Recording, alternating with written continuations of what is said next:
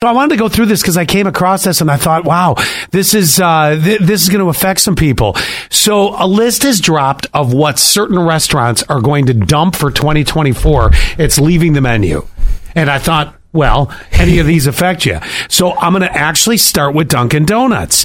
Well, I could go back to KFC. Let me go there. KFC wings and popcorn chicken and more. Now, you can't get rid of the popcorn chicken. I mean, you could, but you better have a dang good nugget on hand. So let me start with Dunkin' in this case. If you're a fan of the Dunkin' Dunkachino, either the hot or the cold, that's the mix of the coffee and the hot chocolate. I've never had it or seen a Dunkachino. It's gone. Yes. Also, pumpkin spice not returning for 2024. Okay.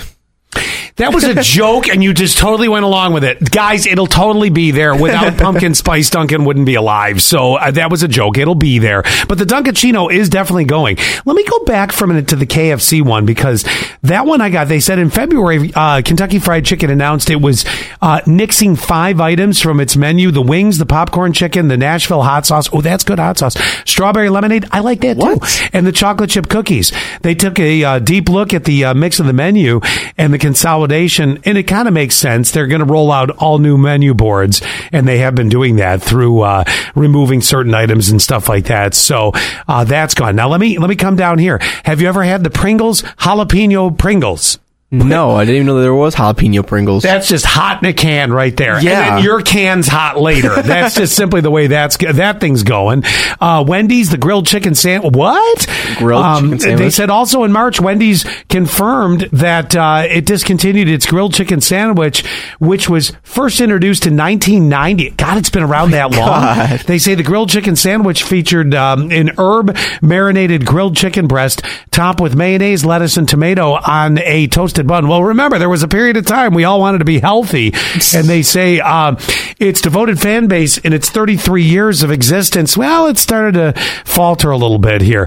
If you go to Starbucks, the raspberry flavored syrup is out. That's going to go.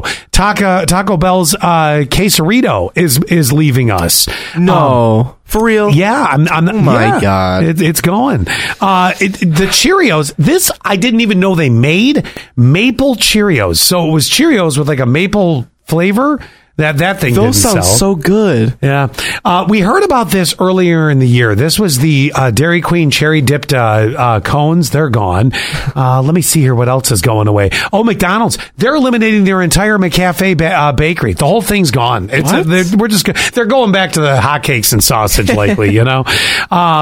If you like the Pop-Tarts, you probably didn't like the peach cobbler Pop-Tarts. Those are gone. Those sound so good too. Oh my God. Those sound terrible. No, they don't. No, they do. Have you had the Eggo ones? No. Those are terrible. I don't really gravitate towards the peach that often. But cobbler, though. We knew about the McFlurry spoons. Those are going away, but I would recommend buying a bunch of those. Now, hold on. I had a couple more here that I was going to tell you about.